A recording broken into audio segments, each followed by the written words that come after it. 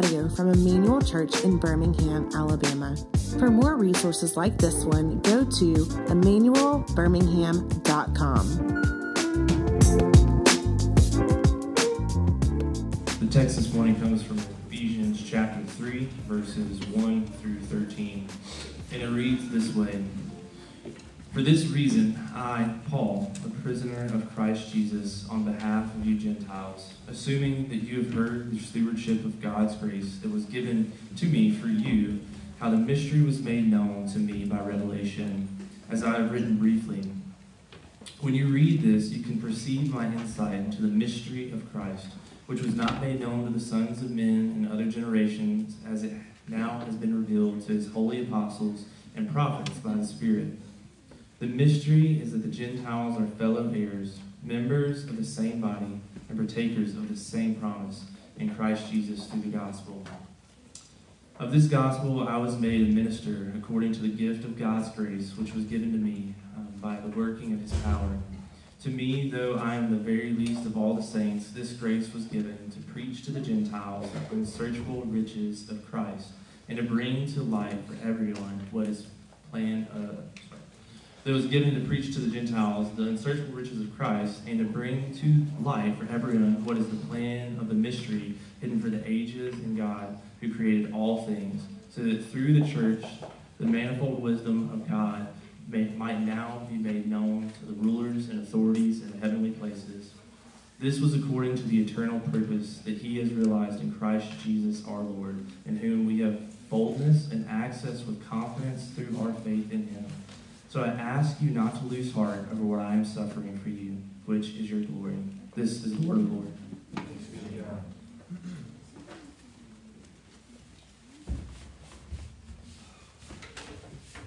Good morning, church. Don't even know where to start this morning. Just my gratitude today. I feel like Paul a little bit at the beginning of his letters, when he would just spend like the whole first chapter thanking God for the people he's writing to. Thankful for Eric stepping in to preach last week. He's been on the job 2 weeks and he's already bailing me out. I let him know on Thursday 2 weeks ago, like the week of, asked him if he could preach, and he stepped in. I'm so grateful for him. Thankful for the staff here at Immanuel Church that, man, just was stepping into all kinds of roles while I was out. I'm thankful for the elders here that were fulfilling all kinds of pastoral care duties while I was gone. I'm thankful for my wife, caring for 3 crazy kids while I was with my dad in the hospital. I'm thankful for you and the countless prayers and texts and calls and meals. And it's just the immeasurable grace of God through you towards me. I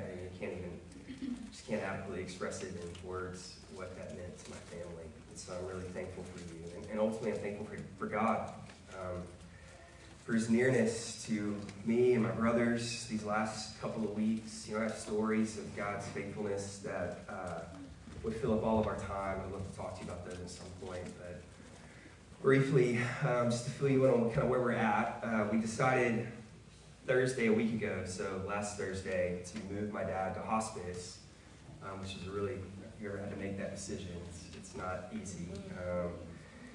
Told he had a few hours to live once he was taken out of the ICU. At the time, he was receiving a lot of blood transfusions. He was on 2 life support drips. So I literally Friday night sat in the room while my dad was dying. I mean, I watched him die.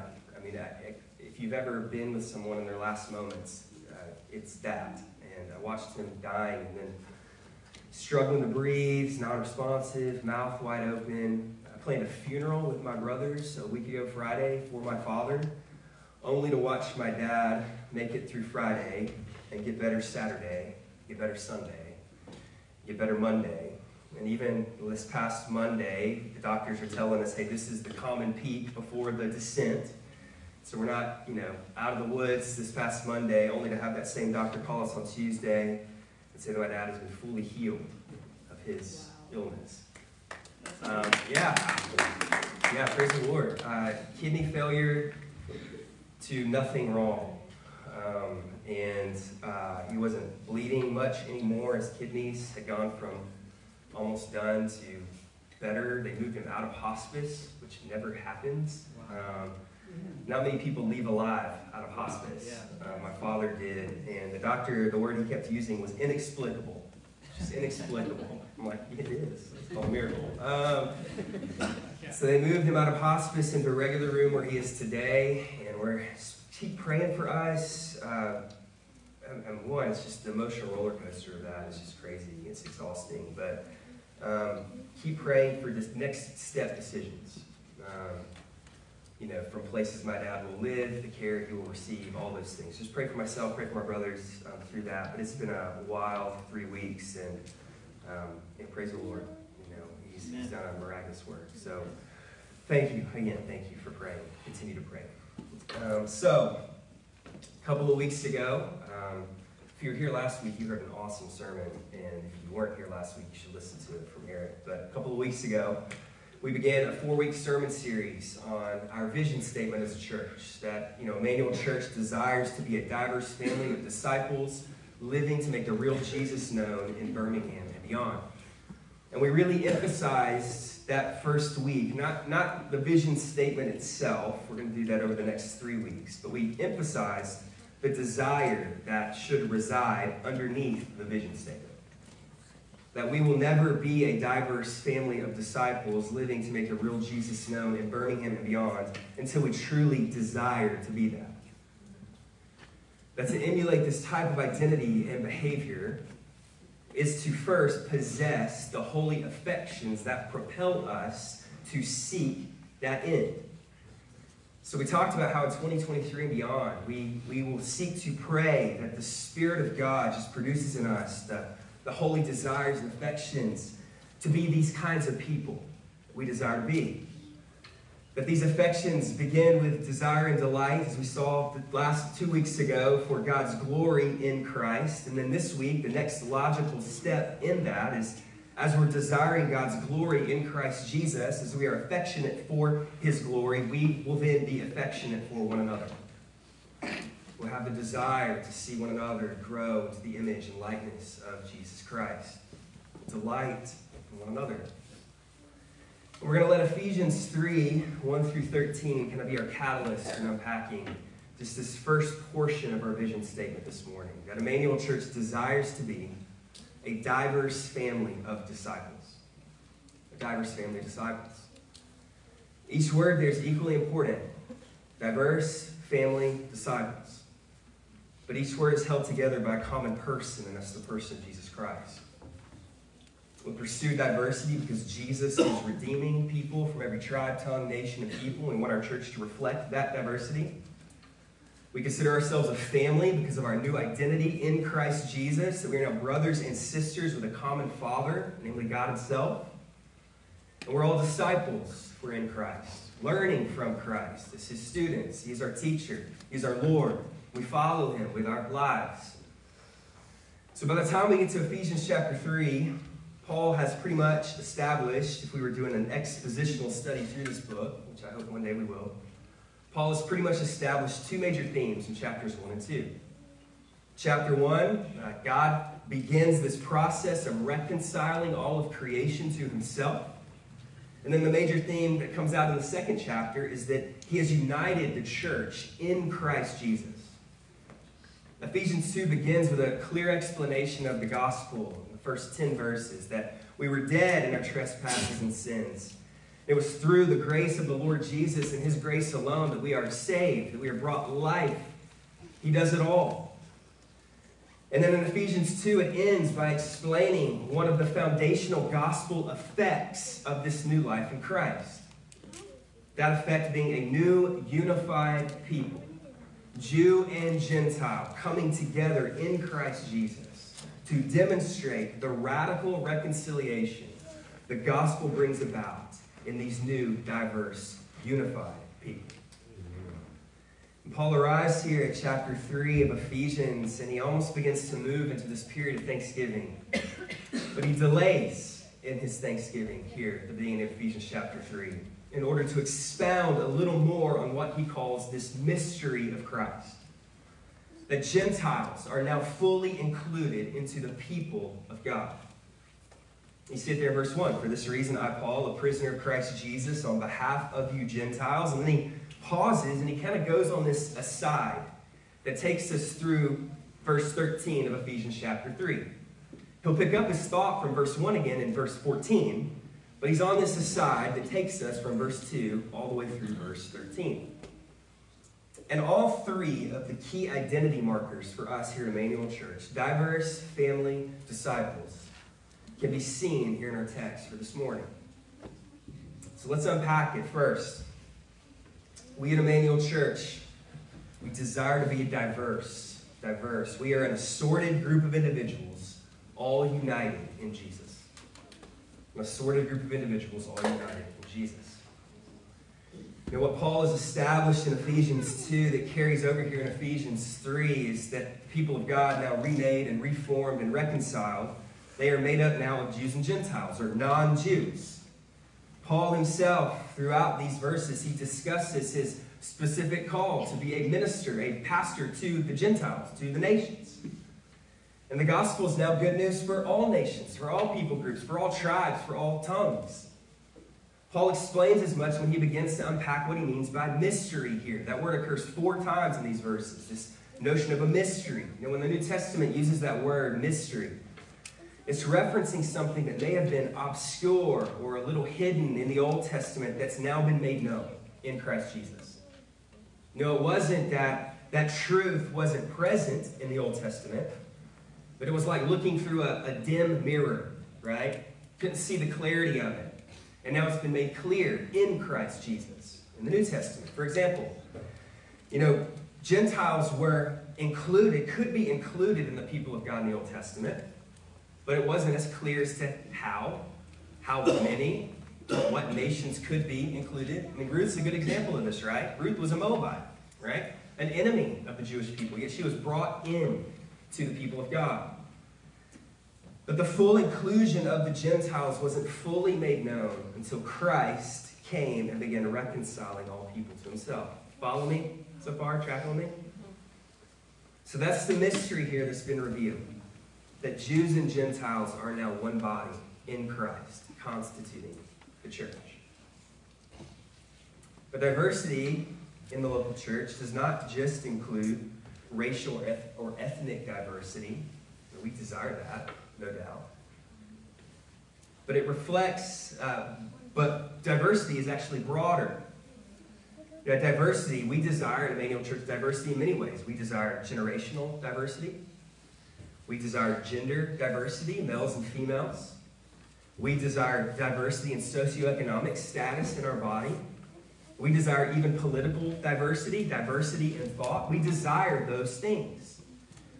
But the key factor in all of those components of diversity is that we take those identity markers that we claim and we filter those identity markers through the word of the Lord.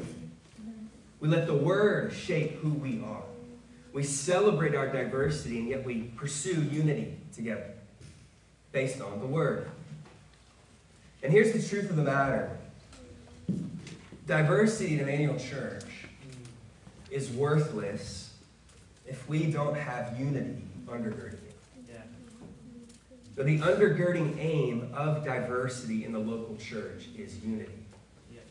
It's unity. I mean, we could be the most diverse people group in the city of Birmingham, but be completely divided in our pursuit of Christ and his mission in this world. And our ultimate goal is not to pursue diversity. That's a goal. It is a goal, and it's a hope of ours. But the ultimate goal is to pursue unity. For it's in unity that the gospel demonstrates the wisdom and the glory of God. And Paul points that out here in 3 ways. 3 ways. First, Paul states that unity and diversity proclaims the gospel to earthly and cosmic powers. That unity and diversity proclaims the gospel to earthly and cosmic powers or entities. Look at verse 10. Look at verse 10. So that through the church, the manifold wisdom of God might now be made known to the rulers and authorities in where? The heavenly places. The church has become a theater of sorts for the display of God's abundant wisdom in the heavenly places. The Greek word here that we translate as manifold in the ESV, I don't know what translation you have, it means variegated or assorted. It's the same word that's used to describe Joseph's coat of many colors in the Old Testament. This one garment made up of many diverse colors in his coat. And what Paul's communicating here by talking about the manifold wisdom of God, this one unified plan, wisdom of God being exercised in diverse ways, what he's communicating is that God's multifaceted wisdom is to be on display in how the church conducts itself as an alternate society in this world. That in the reality of our diversity, we still come together as one body in Christ, putting God's wisdom on display. And the most shocking thing about all of that, and we kind of skim by it, but I want to come back to it, is we're not only demonstrating the wisdom of God among earthly entities here, our community, our neighborhoods, fill in the blank, but we're demonstrating the wisdom of God in unity amid diversity to the heavenly powers and authorities. The beings in the heavenly places are looking to the church to see the wisdom of God. Principalities, powers, rulers, authorities, all created intelligences in the spiritual realm are looking at us to demonstrate how wise God is. Wow. That's a staggering truth. And it's a reminder that the stakes are high. That unity and diversity is more than just saying we have a diverse church. But it's ultimately saying, behold the wisdom of our God. Yeah. Unity and diversity. Second way it's demonstrated here in this text. It's the eternal purpose of God. It's the eternal purpose of God. Verse 11. This, so the wisdom of God on display in the unity and diversity of the church. This was according to the eternal purpose that he has realized in Christ Jesus our Lord.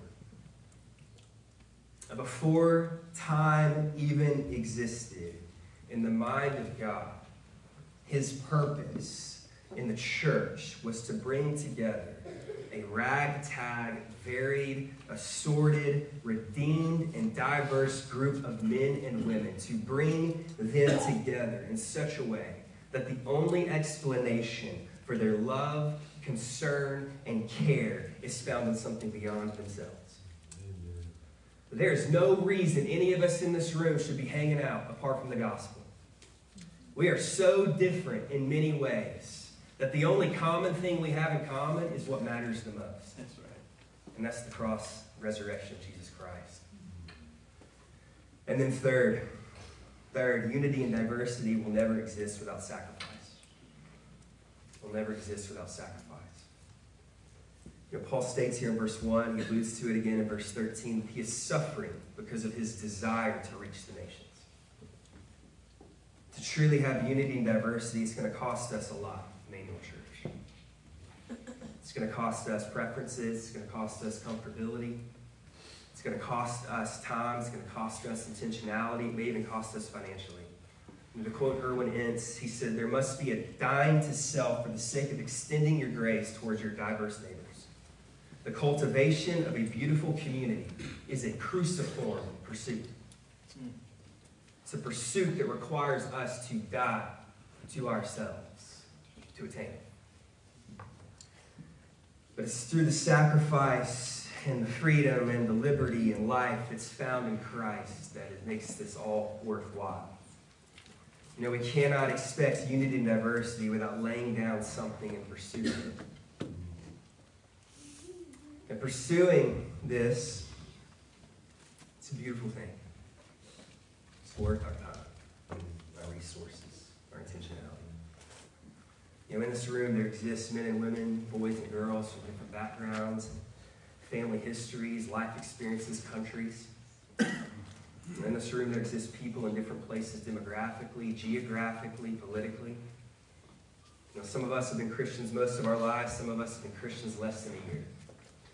Some of us are single, some married, some parents, some grandparents, some no parents. And yet, despite all of these differences, we come together every single week to the Lord's table. We break bread together. And we sing the gospel together. And we pray for one another. We lay down our lives for the sake of one another. Each person in this room looks out for the good of others in this room, and it's all because of our unity in Christ. It's in Christ Jesus that we are one body made up of a variety of individuals. That cannot happen in any other entity in this world. It cannot happen.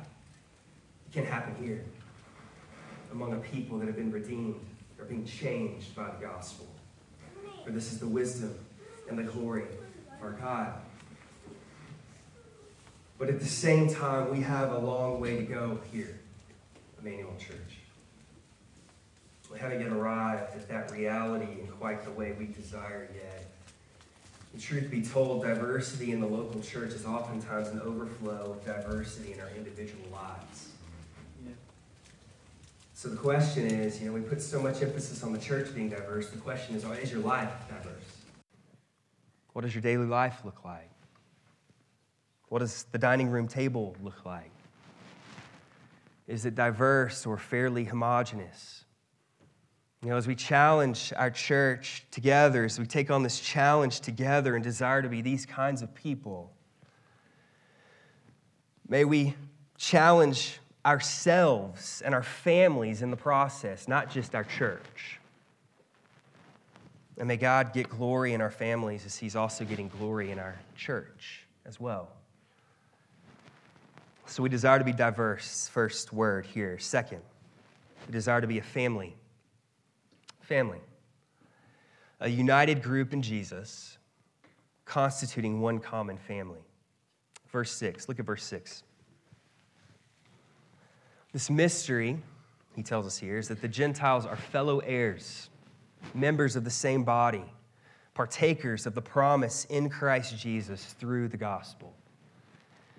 Heirs, members, body, partakers, this is all familial language. Inheritance language. We are now not strangers anymore. We are brothers and sisters constituting one family in Christ. I think oftentimes of our 21st century idea of church and how often it's so misunderstood as to what the church is. So often churches cater to the whims of those attending. We view those in attendance primarily as customers for a product you're going to invest your time and your money and your energy into. Membership in the local churches oftentimes seems less like a covenant and more like a commitment to a product. That as long as this product I'm investing in keeps producing the results that I want, I'll keep investing in that product. But when the product doesn't do what I want anymore, I'll head back out into the marketplace and find a new shiny product that does. But that could not be farther from the truth of the New Testament. The local church is not a social club. It's not like the Rotary Club or Sam's Club or a country club. Tithes aren't dues you pay in order to consume the amenities, right? If you're looking for amenities, Immanuel Church is probably not the place for you, all right?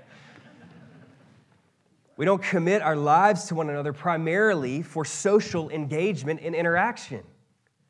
That's a part of it, no doubt.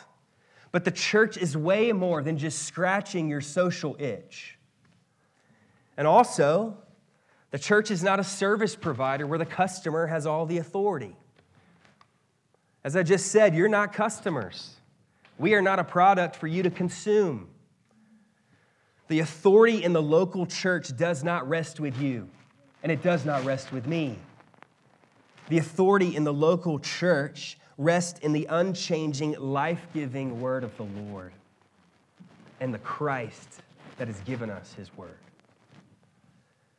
Everything we do here is shaped and propelled and undergirded by the Bible, not you and not me. Well, the church is not a club, it's not a product, but the church is the household of the living God. And this manifests itself in a variety of ways, but I'm going to give you four. First, as a family, we intimately know one another. We intimately know one another. Now, Christine has seen me. Christine's my wife, for those of you that are new. She has seen me in my lowest of low moments and my highest of high moments. Now, she has seen me consumed with joy, and she's comforted me when I'm awash with grief. And she has seen me on my best days, and she bears with me on my worst days. And why am I open enough and vulnerable enough and intimate enough to let her in? It's because she's my family. It's because she's my wife, and I trust her, and I love her, and she loves me. At Immanuel Church, we desire to know one another intimately. I'm not saying you have to intimately know everybody in this room, but you need to know intimately somebody. We desire to know each other, to trust one another completely. You know, this is where our DNA groups are so crucial here. We'll talk a little bit about this next week, but only kind of prime the pump some. But for those that you may not know, the insider language here, DNA groups are gender-based groups of 3 to 5 individuals that meet together for the purpose of confessing sin, accountability, being open and honest with one another, repentance, all of those things, being reminded of the gospel. Most of them are birthed out of our GCs, our gospel communities, or small groups. And the effectiveness of those DNA groups rests solely on the ability to trust each other, to possess the desire to expose the deepest, darkest recesses of one's heart, to do that, to confess the places in our lives that we're even embarrassed to admit to ourselves. To be in a place to do that takes substantial trust, right? Trust that the one hearing my confession will not abandon me or forsake me or expose me or leave me or condemn me. A healthy family trusts one another enough to cultivate intimacy with one another. It takes time, but it will never happen if you don't invest that time. It will never happen. More on that next week. Second, families provide care and support for one another. Care and support for one another. I have witnessed this firsthand these past few weeks, as so many of you have cared for my family in a hard time. I love it when babies are born here and meal trains are started before they even get out of the hospital. You know, I can give you countless examples this past year of men and women in our body walking through difficult, trying times, and many of you stepping into those relational holes and filling those with your presence and your care and your provision. In the family of God, there's going to be times where some of us are experiencing plenty and some of us want. Some of us will be on the mountain and some of us will be in the valley. And it's in those moments that those on the mountaintop step into the valley and carry those in the valley, through the valley, until we all arrive at this mountaintop again. Let me give you a tangible example of a way we can serve each other presently as a family. So this church keeps having babies, and that's a great thing, all right? That's a great thing. You know, there are so many churches that would love to hear crying babies and disruptions in their services. They would love it because that reminds us of life and vitality and growth. But we have more kids here on a regular Sunday than we have adults, all right? So we have a lot of kids in this body. And I've loved the mutual care that we have for one another's children. I've loved it. I've seen it.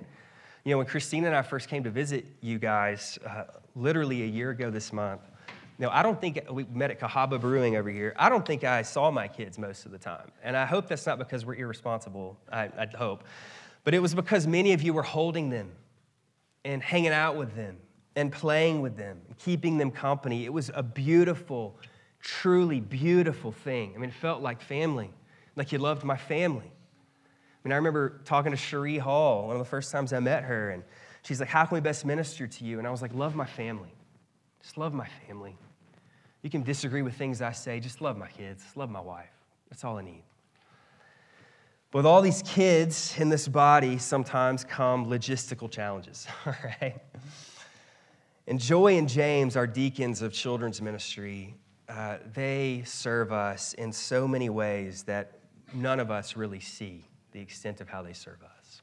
I mean, right now, Joy's back there caring for kids, all right? Her and James are sacrificing in ways that go beyond what many of us do, myself included, to serve our families. There have been weeks at a time where they've stayed in the back keeping kids in the classroom. I think this past July, Joy was literally in the back all 5 Sundays in July, which is, a problem, right? But thanks be to God that she served our kids really well. And she never complained. She never complained. She did it with joy. It's her name, Joy. That's what she does. So I want to make an appeal to you, even if you don't have kids. I want to make an appeal to you. Let us serve one another as the family of God by volunteering a week a month. The more people that serve, the less you have to volunteer. But we're not going to talk about that. But volunteering a week a month in our preschool ministry. Let us not only serve when it's convenient for us, but let us serve in a way that costs us something. We podcast this service every single week, knowing that there are people back there that are going to miss the gathering. And so we hope they can come back and listen to it on the back end. And we want them to be able to hear the sermon and be a part of us, but let's be the family of God by continuing to provide care and support for one another. Maybe even through serving in a ministry area you may not feel naturally drawn to. It's all right. The Lord's going to use it to shape you more into the image of Christ Jesus. The more people that serve, the bigger the rotation gets. Right now the rotation's once every 4 weeks. And let's just do some simple math real quick. Once every 4 weeks, that's 1 Sunday a month, 13 Sundays a year. That's 25% of the year that people are not in the worship gathering because they're serving the body. It's a lot. And that's assuming they come every other Sunday, right? 25%. May we shrink that number down so that we can serve not just our children, but our families and our volunteers. So that's my appeal. I pray she just gets ransacked after the service back there. It would be a beautiful, beautiful thing. But let's serve each other as the family of God as we serve our families in the family of God. Third, families give grace for the shortcomings of one another. This whole notion of the family can feel a little idealistic, but we must approach it with realism. Not some pie-in-the-sky idealism that's unattainable. Dietrich Bonhoeffer talks about the idealism we sometimes have around the church, and he calls it a wish dream. And he says this about the wish dream. It's a quote from him, from Life Together. He said, "Those who love their dream of a Christian community more than they love the Christian community itself become destroyers of that Christian community, even though their personal intentions may ever be so honest, earnest, and sacrificial." He goes on to state that for genuine Christian community to exist, the wish dream must die. It must die. Why? Because we're all sinners. We make mistakes. We all stumble. Some of us in this room, we talk a big game about grace until we're the ones wronged. I put myself at the top of that list. When we keep a record of wrongs, sometimes tighter than the Lord keeps a record of wrongs. At least it feels that way. And we use it to beat down one another when we make mistakes. That is not the people of God.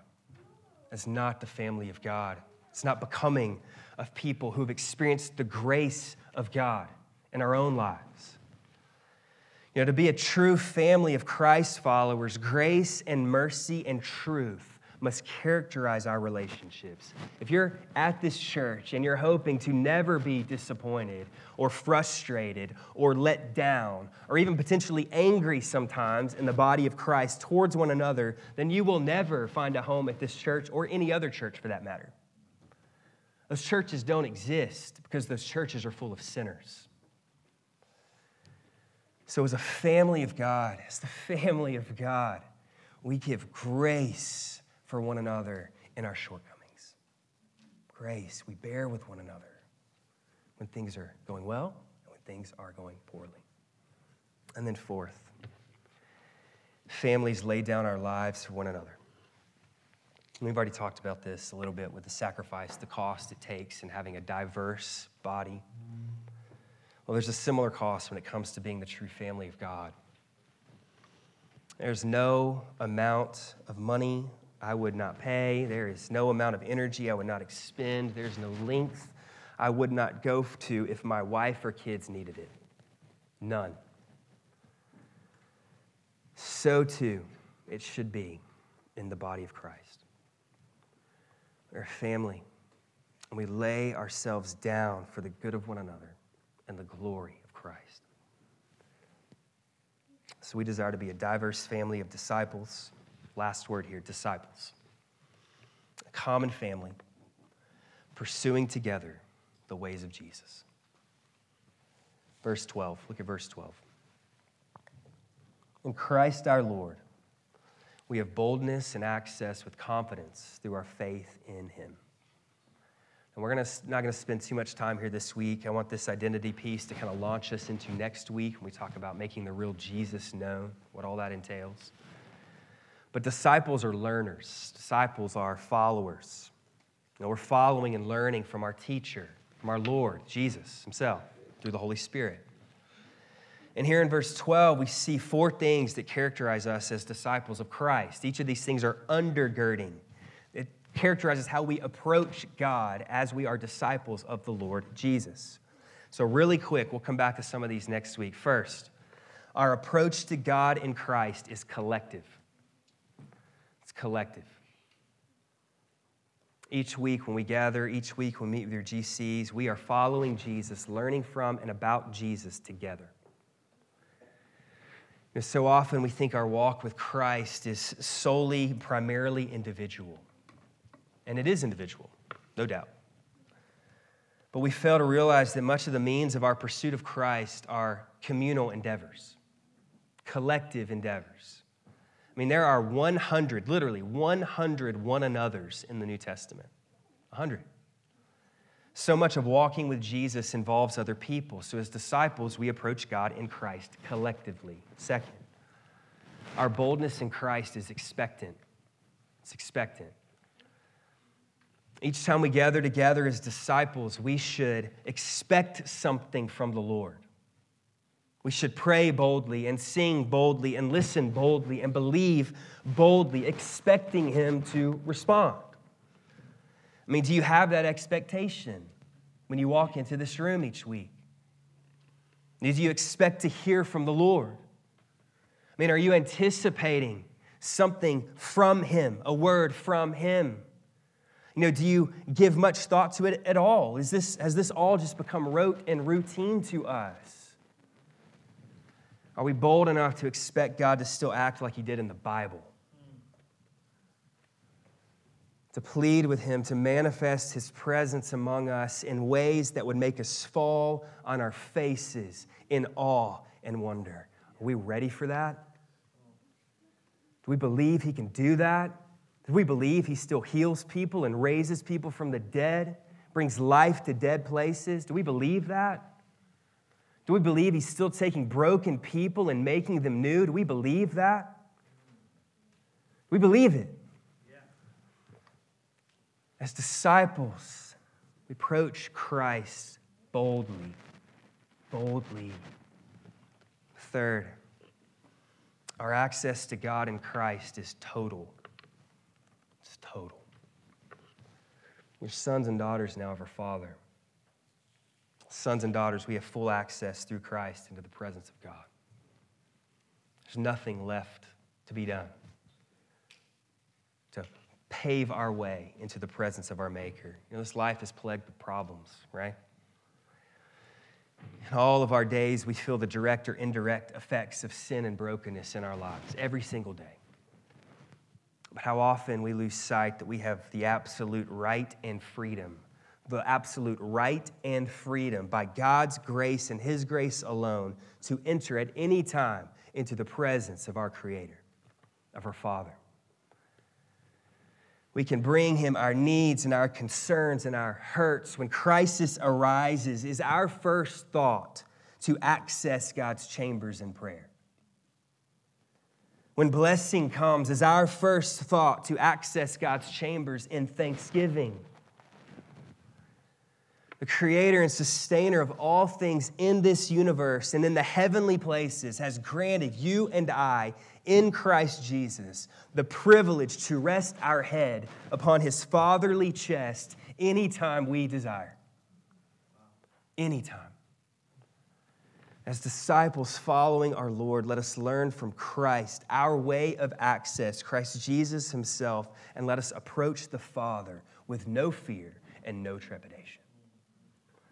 Our access is total, complete. And then lastly, as disciples, our confidence in Christ is steadfast. Steadfast. You know, oftentimes when we fail to live our lives in ways that please God, you know, when we sin, when we fail, you know, our first inclination is to be like our first father and mother and hide and isolate ourselves, thinking that God is angry with us, that he's ashamed of us, that he's embarrassed of us. So we hide in these proverbial bushes and sew together these fig leaves, just wallowing in our guilt and in our shame. But in Christ, as disciples of Christ, as those adopted by God through the work of Christ, our confidence before God is not in what we have done or not done for him. Our confidence in God is based off what Christ has done for us. It has nothing to do with you. It has everything to do with him. And even when we are faithless, he remains faithful.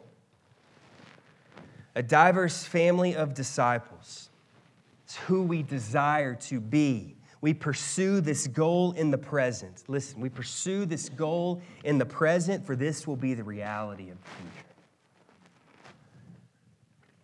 The Apostle John writes of this future reality when he says that a great multitude that no one could number, from every tribe, nation, peoples, and languages, they are standing before the throne and before the Lamb, clothed in white robes with palm branches in their hands.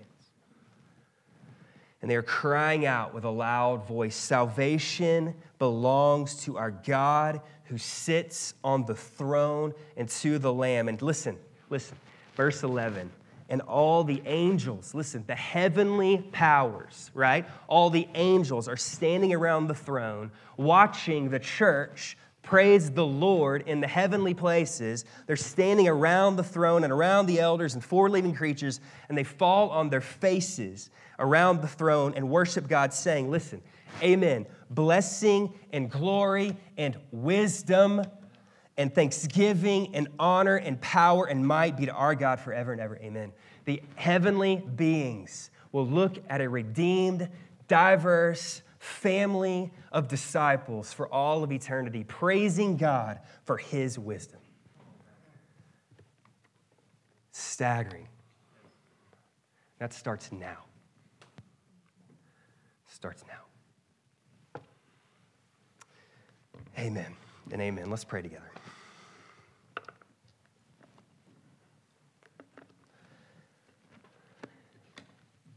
Father, I